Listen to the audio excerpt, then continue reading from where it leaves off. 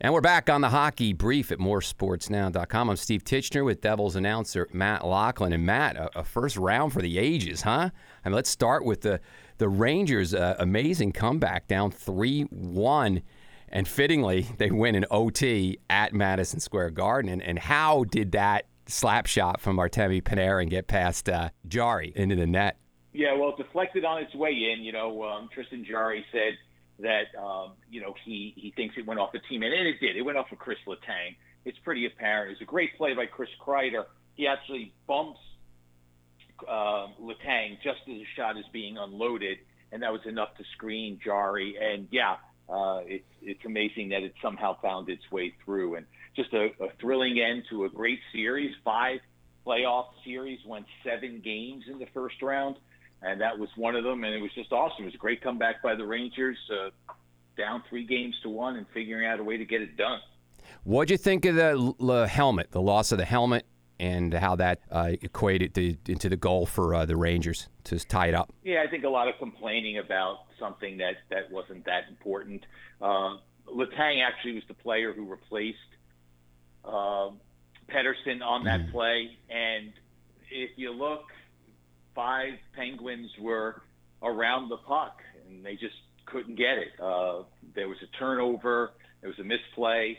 I think what did happen was, and it's pretty interesting if anyone wants to look back at it, is that Lafreniere can see that the referee has his back turned. It's almost like he sees the referee has his back turned, and he puts Pettersson in a headlock, which is just, awesome.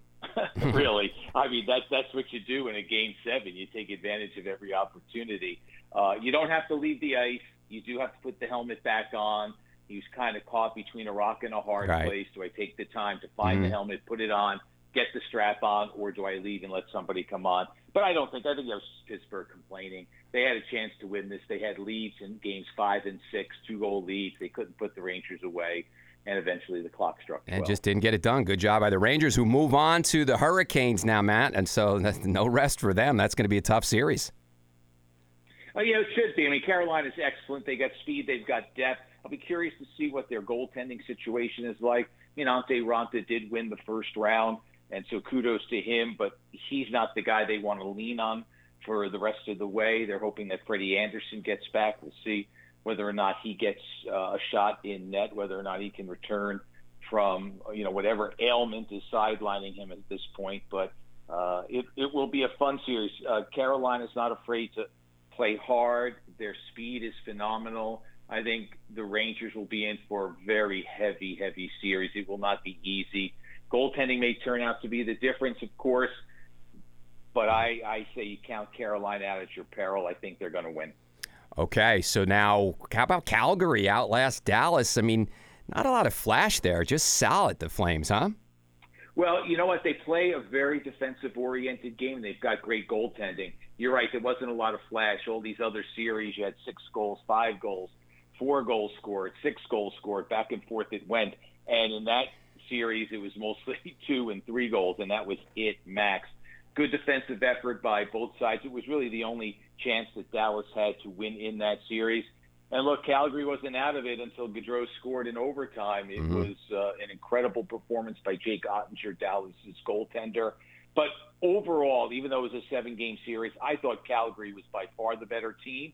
But Dallas just played that hard, simple game that made it very difficult for Calgary to break through. I think it'll serve them well moving forward. I think that kind of a series is the way things are going to get as we get closer to the Stanley Cup final. So I think Calgary, despite the scare, came out of it in a pretty good spot. Yeah, and on to the Oilers with Connor McDavid. And interesting, you had a defensive team and an offensive team here, Matt. What do you see there? Well, Calgary will score some goals. The Battle of Alberta, I don't know if that's the way they want to play it, but if Edmonton opens it up, Calgary can score. That's not a problem for them.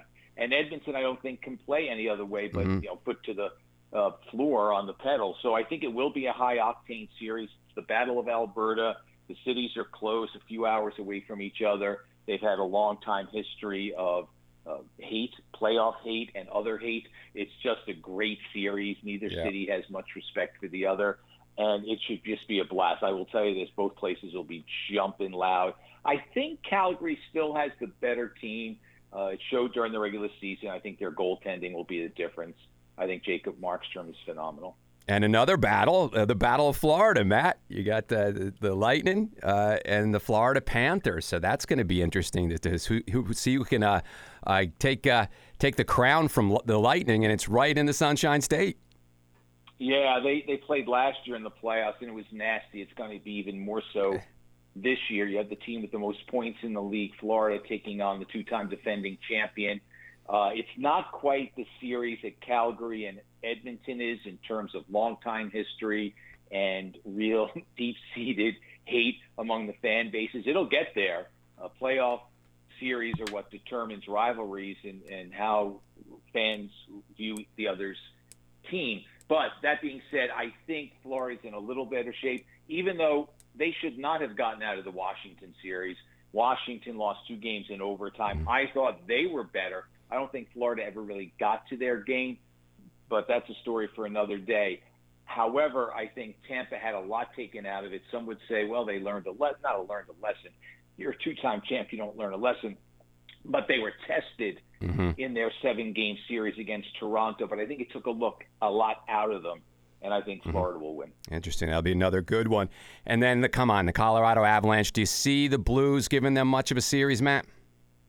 Oh, for sure. Okay. They won a championship just a few years ago. Colorado finally got out of the first round, but there's still a seed of doubt in the back of their head. St. Louis absolutely can give them a battle. It won't be easy. I don't think they'll win necessarily, but Binnington played really well in the series against Minnesota once he settled in goal there. And I think he gives them – he's a Stanley Cup champion. And you've got some heavy hitters on St. Louis. It is not going to be an easy series for Colorado. It certainly won't be Nashville, that's for sure. All right, a little longer on the brief this week, but it's the playoffs, man. On to the second round. We're going to follow it the whole way, Matt. That's the hockey brief. You can get us on our site, moresportsnow.com, also SoundCloud. You can get us on Spotify, iTunes, wherever you find your podcast. So check it out, and we'll be back next week with more Stanley Cup playoffs. Thanks, Matt. All right, Steve.